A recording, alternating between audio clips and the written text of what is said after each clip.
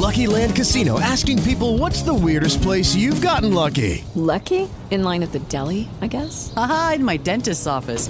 More than once, actually. Do I have to say? Yes, you do. In the car before my kids' PTA meeting. Really? Yes. Excuse me, what's the weirdest place you've gotten lucky? I never win and tell. Well, there you have it. You can get lucky anywhere, playing at LuckyLandSlots.com. Play for free right now. Are you feeling lucky? No purchase necessary. Void where prohibited by law. 18 plus. Terms and conditions apply. See website for details.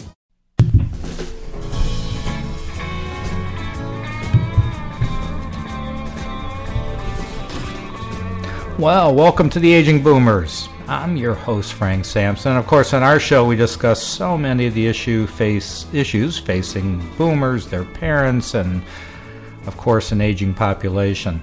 I want to remind everybody that today's show is sponsored by Senior Care Authority, a senior placement and elder care consulting organization that has a national network of professionally trained and experienced local advisors to assist families. They will work with you in determining the right path for you or your loved one and discuss various long-term care options, whether it's in-home care, assisted living, memory care, nursing care, or you just need an advocate to get some advice from. A Senior Care Authority advisor can help you. And so for a free 30-minute consultation with an advisor in your area, you could contact Senior Care Authority by calling 888-809-1231, or you could go directly to their website at www.seniorcareauthority.com. I just want to thank everybody for all their support on our show. So many of you have connected either via iTunes, iHeartRadio. I'd have to say probably our greatest growth were those of you that just went on your iPhone or Android phone and downloaded our free app. It's called The Aging Boomers. You could do that and keep up to date on all of our guests and just a wealth of information. So thank you for that, and also thank you for your support of my book that came out recently called The Aging Boomers. So hopefully you could take a look at that. It's on Amazon, and you could either get the full print version or get it online on Kindle as well. So I want to, this is going to be very interesting. I'm looking forward to today's guest. His name is he's an author. His name is Clay Small. He's a former senior vice president and managing attorney for PepsiCo Incorporated. He is a professor at SMU, Southern Methodist University, located right in the heart of Dallas, Texas. He teaches classes within the Cox School of Business and is also a member of the Law School Executive Committee. Clay has also carved out time to write his first novel, which we'll talk about, Heels Overhead. His accomplishment of writing a book and having it published is a goal of many of us who, on our bucket list, to write a book as well. So, Clay, welcome to the Aging Boomers. Thanks for joining us today. Oh, thank you for having me. Yeah, so I got to ask you, was the book something that was kind of on your list of goals, maybe bucket list goals, or just kind of just popped in your head and you just started doing it? How did that happen? Frank, I think it's a combination of things. In the back of my mind, having been an English literature major in college, I always thought that someday I would like to write a book. And as you know, lots of things get in the way of taking the time to actually accomplish that goal. Family, work, it all seemed to squeeze out all the really free time that I had. And when I retired from PepsiCo and began teaching at SMU, I found I had more free time, and the idea of writing a book became more appealing. But again, you have to have some kind of thought about what the book will be before you can start writing. And it took me a while to come up with what the book should be. Okay. So what's interesting is you've got just a tremendous background, business, law. Your book is a book of a fiction book, correct? Yes. And so what kind of led you to write a book, a fiction, versus maybe a business book, or a book about your experience in the business world and in law? What led you to do that?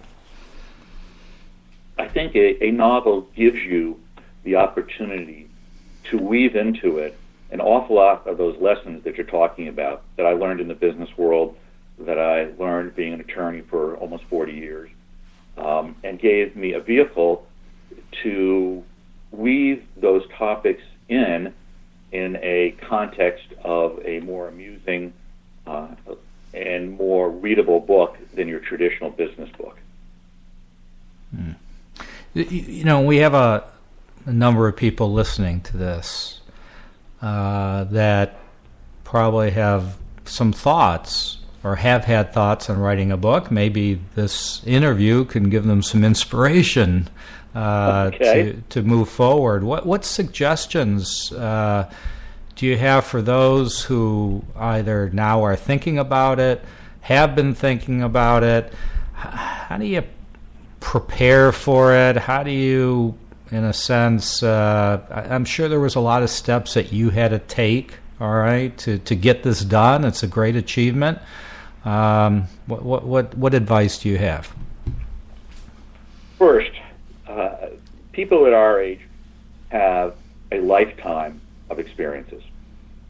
And those experiences can be interesting and can be the subject for your writings. And certainly, I used a lot of them in my book. I spent a lot of time internationally in my job, and so there is scenes in Mexico City and Buenos Aires, which are very factual because I was in those places doing those things, and I weave them into the book. So that's my first bit of advice. Don't think you have to come up with some phantasmagorical idea. You have a lot of it already tucked away in the back of your mind from what you've experienced already.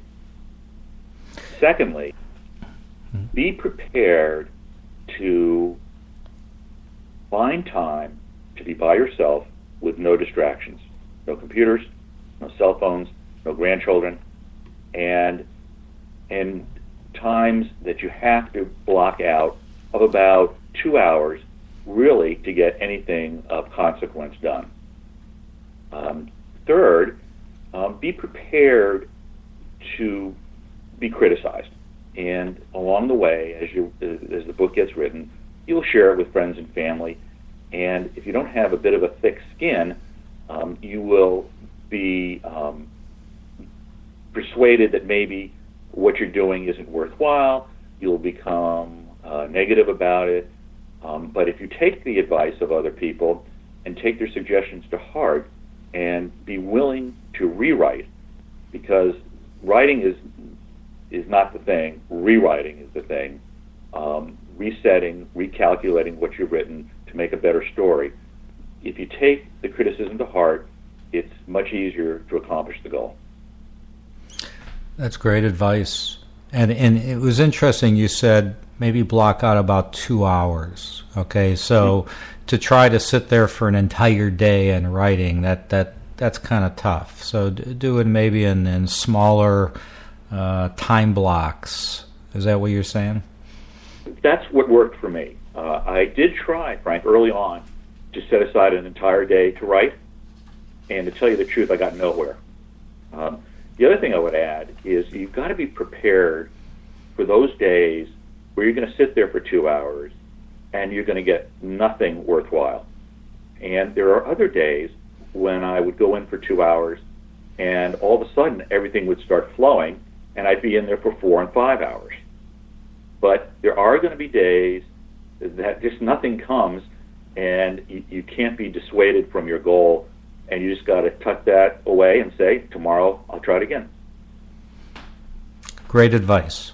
Great advice. Good. And how did you did you have an editor, or did you have someone in the family review it? How did you do that? I started with family and friends, and some of them were wonderful and had great input. Others were afraid to say anything and just said, "Oh, this is wonderful, no suggestions." So that's one of the reasons I went to Greenleaf Publishers in Austin, Texas, because I knew I needed editors, and their policy is to assign 2 different editors, and if they're going to publish the book, you have to work with and listen to the editors. And that was a very interesting experience for me, and I think the book improved dramatically with their input. One was named Tess and the other was named Sally, and they gave me input on some of the women's point of view in the book that I hadn't been clear enough on. And I think it gave the book greater context as far as one of the themes is how women and men think very differently and how they reach conclusions very differently. And with Tess and Sally helping me, I think that became much clearer in the book. Great input. Great input. So you say it's a novel, all right? Yes. But I understand, the main protagonist, his name is Henry Linden in the book. He's a corporate executive. He's turned a law school professor. Sounds a little familiar to what I, when I was doing the intro on you. So talk to us a little bit about that. Okay. First, there's an old saying that you have to write what you know. And I used my experience in business and my experience as a professor for the background for the book. The lead character, Henry Linden, is nothing like me, but he's done a lot of the things that I have done because those are the things I know and I can write about. For instance, I think it's 3 different chapters in the book have parts that are lectures from Henry's classes. And of course, those are my lectures, and they're the lectures that I think are the most interesting and would be of most interest to the readers. And they set off other themes in the book. And his interaction with students is very real in the book and very specific. That's interesting. So your novel, it takes the reader from place in Wichita, Kansas to Buenos Aires, Argentina. But there's a consistent setting is in the classroom at a university. But you've also, woven in some humor in the book. I would. At least I think so. Yeah, we don't know we don't know each other well, but my guess is that's kind of that's your personality. I would think that you wanted to bring some humor. So what input do you have for those listening? About that, or talk to us a little bit about that. Okay. Again, it goes back to some of my experiences. There are characters, one in particular, whose name is Marvin Linden, who is the brother of Henry, who is basically a very well-off ne'er-do-well, who keeps giving advice to Henry, which is frankly the wrong advice, and Henry keeps listening to it. And Marvin is based on a friend of mine. He's not exactly the same as my friend, but I've seen this friend do a couple of things that I think are very, very funny. And I have taken those actions and turned them around a little bit, woven them into different settings, and used them for some of the more humorous parts of the book. But again, my theme is you've got to write what you know, and there's all sorts of interesting things around you. And sure, you're going to have to make them a little bit better, a little bit more glowing than they actually are in reality, but there's plenty of material all around you. So certainly we don't want to give anything away on the book. It's a novel, but when people ask you who haven't read the book, they say, Clay, so what's the book about? So can you share with us just kind of a quick overview? Sure. It tells the story of this man named Henry Linden and his transition from the CEO office of a publicly traded company to what is unfamiliar halls of academia. And as he's making this transition, he is besieged by problems that include his wife's infidelity in Buenos Aires, a dangerous encounter with a complex student, and his own diminishing self-image. He is troubled by the fact that he used to be sitting in the chairman's chair of a public corporation, and now he's just walking around campus as another professor. And in the midst of all this, an unwanted figure from Henry's past appears and starts creating problems. We're not sure if he's actually creating the problems, but Henry thinks so, and the novel goes back and forth from these two people. The protagonist is a guy named Guy Wheelis, who is a banker in Wichita, Kansas, who Henry had gone to school with. And until the end of the book, you don't know whether Henry is in fact correct about it, or is he just imagining things. So what would you say, kind of going back to your preparation for this, what was the main catalyst that kind of brought you to starting to write the book? Was it more your experience in the business world and as an attorney, or was it more your work as a professor? What was kind of the driving force there? Well, both of those you mentioned is where the bulk of the book comes from, those experiences. But Frank, there was a very specific triggering event that started me writing the book. You're interested in hearing about that? Absolutely. Okay. I was sitting in my office and my phone rang, and it was a friend of mine who is my age, who is a lobbyist in Washington, D.C. And he says, I did it. I got it. And I go, what are you talking about? He goes, well, are you at your computer? I said, yeah. He says, well, I'm sending you a picture right now. So I'm sitting there, and the picture comes, and it's the inside of his left forearm where he has had tattooed, I wear the chains I made in life, I forged them link by link. And if that sounds familiar, that's what the ghost says to Scrooge. And around this is a tattooed slave chain. And I started to think to myself, I have two brothers, what would I do if one of my brothers called me and told me he had done this at the ripe age of about 65? And I started writing down my thoughts, and over that weekend I produced probably the first 25 pages of the book. And it just flowed naturally when I realized that I could have as the protagonist this character who is trying to grapple with the changes from corporate America to academia, and this crazy brother who's gotten this ridiculous tattoo at the age of 65. That's what started it all. That's interesting. I always like to hear what kind of initiates it. That's great story.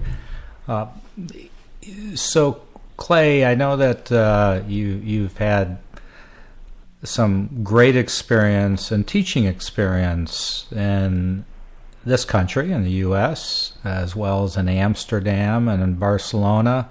So, I guess how big of a role did that play in the writing of the book, and what lessons kind of have you learned even from your students? That's an interesting question, because My next book, which I've already started, takes place in Amsterdam, and you're going to have to wait for a couple of years to have this phone call again. This is going to take me that long to do it. I'll be here. Okay.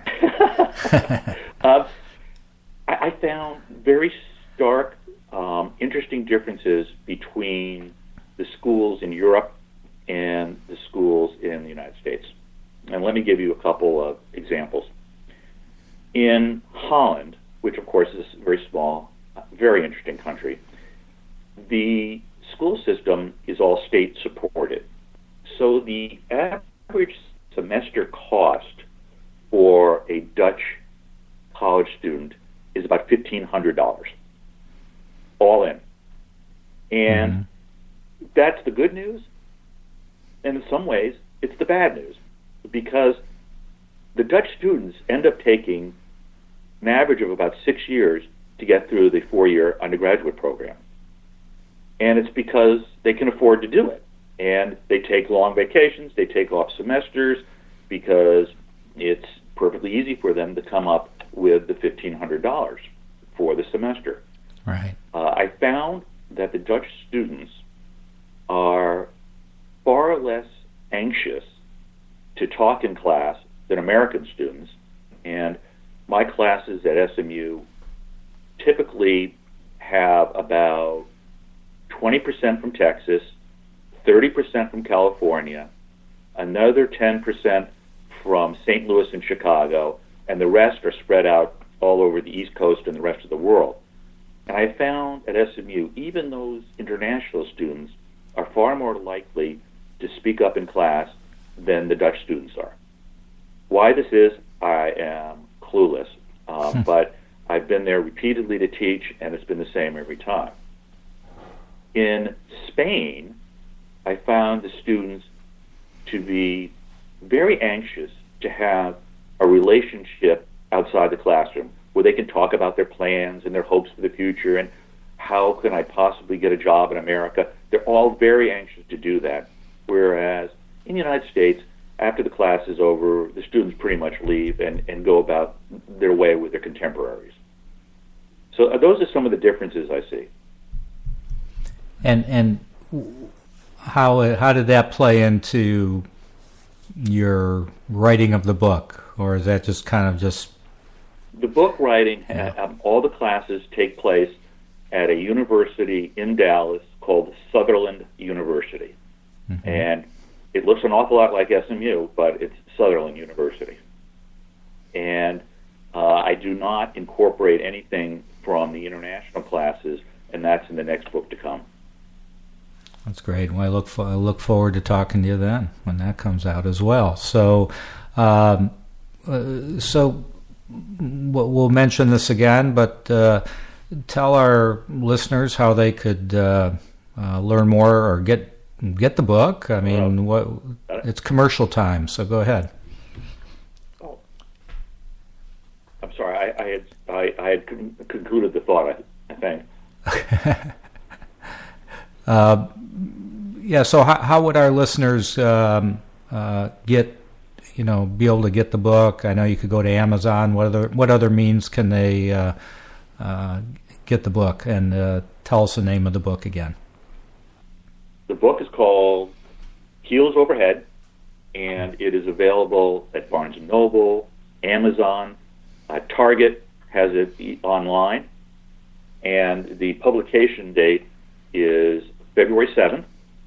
And for those of you in the audience that are from Dallas, we're going to have an event at the Barnes & Noble on Mockingbird on February 7th from 5 o'clock to 7, and then at the Barnes & Noble on Preston on Saturday, February 11th from 2 o'clock to 5 o'clock.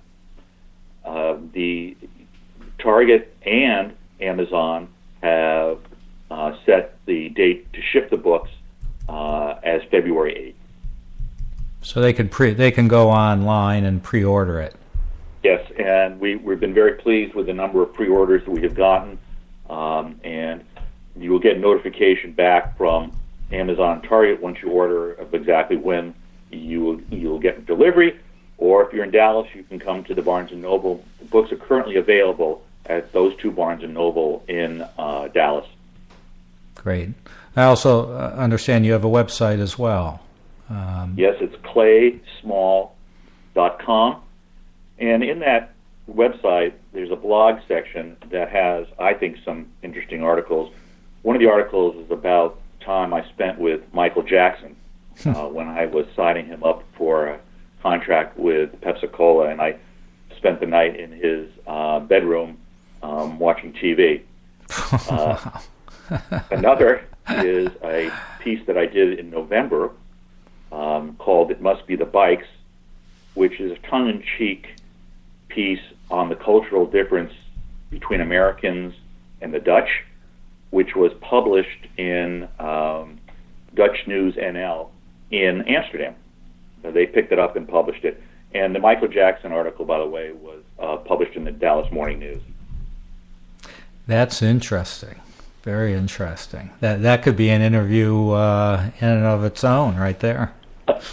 It was pretty wild. And it was at a point in time with Michael that he was the most famous person in the world when I spent those days with him. Sure. That's great.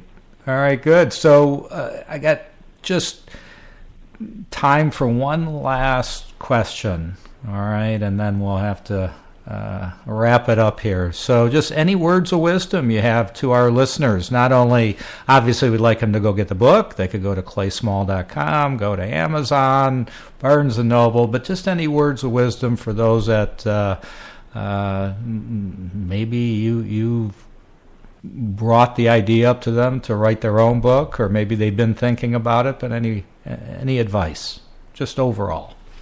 Yes, and again, I said this before, but I think it's worth saying again, Frank, is that at our age, you've had a lifetime of experiences. And roll through those experiences and set aside in one sentence or two sentences something about those experiences and think how they might weave into a story. And I guarantee you, everybody's got a story. It's just a question of, can you get organized, and do you have the discipline to set time aside to get the story on paper? Great. Clay Small, check it out. Heels Overhead on Amazon, Barnes & Noble, Target. Thanks so much for joining us, Clay, and love to have you back when that next book is written. Great. Well, thank you very much. Thanks for joining us, and thank you, everybody, for joining us in the Aging Boomers. Just be safe out there, and we'll talk to you all soon.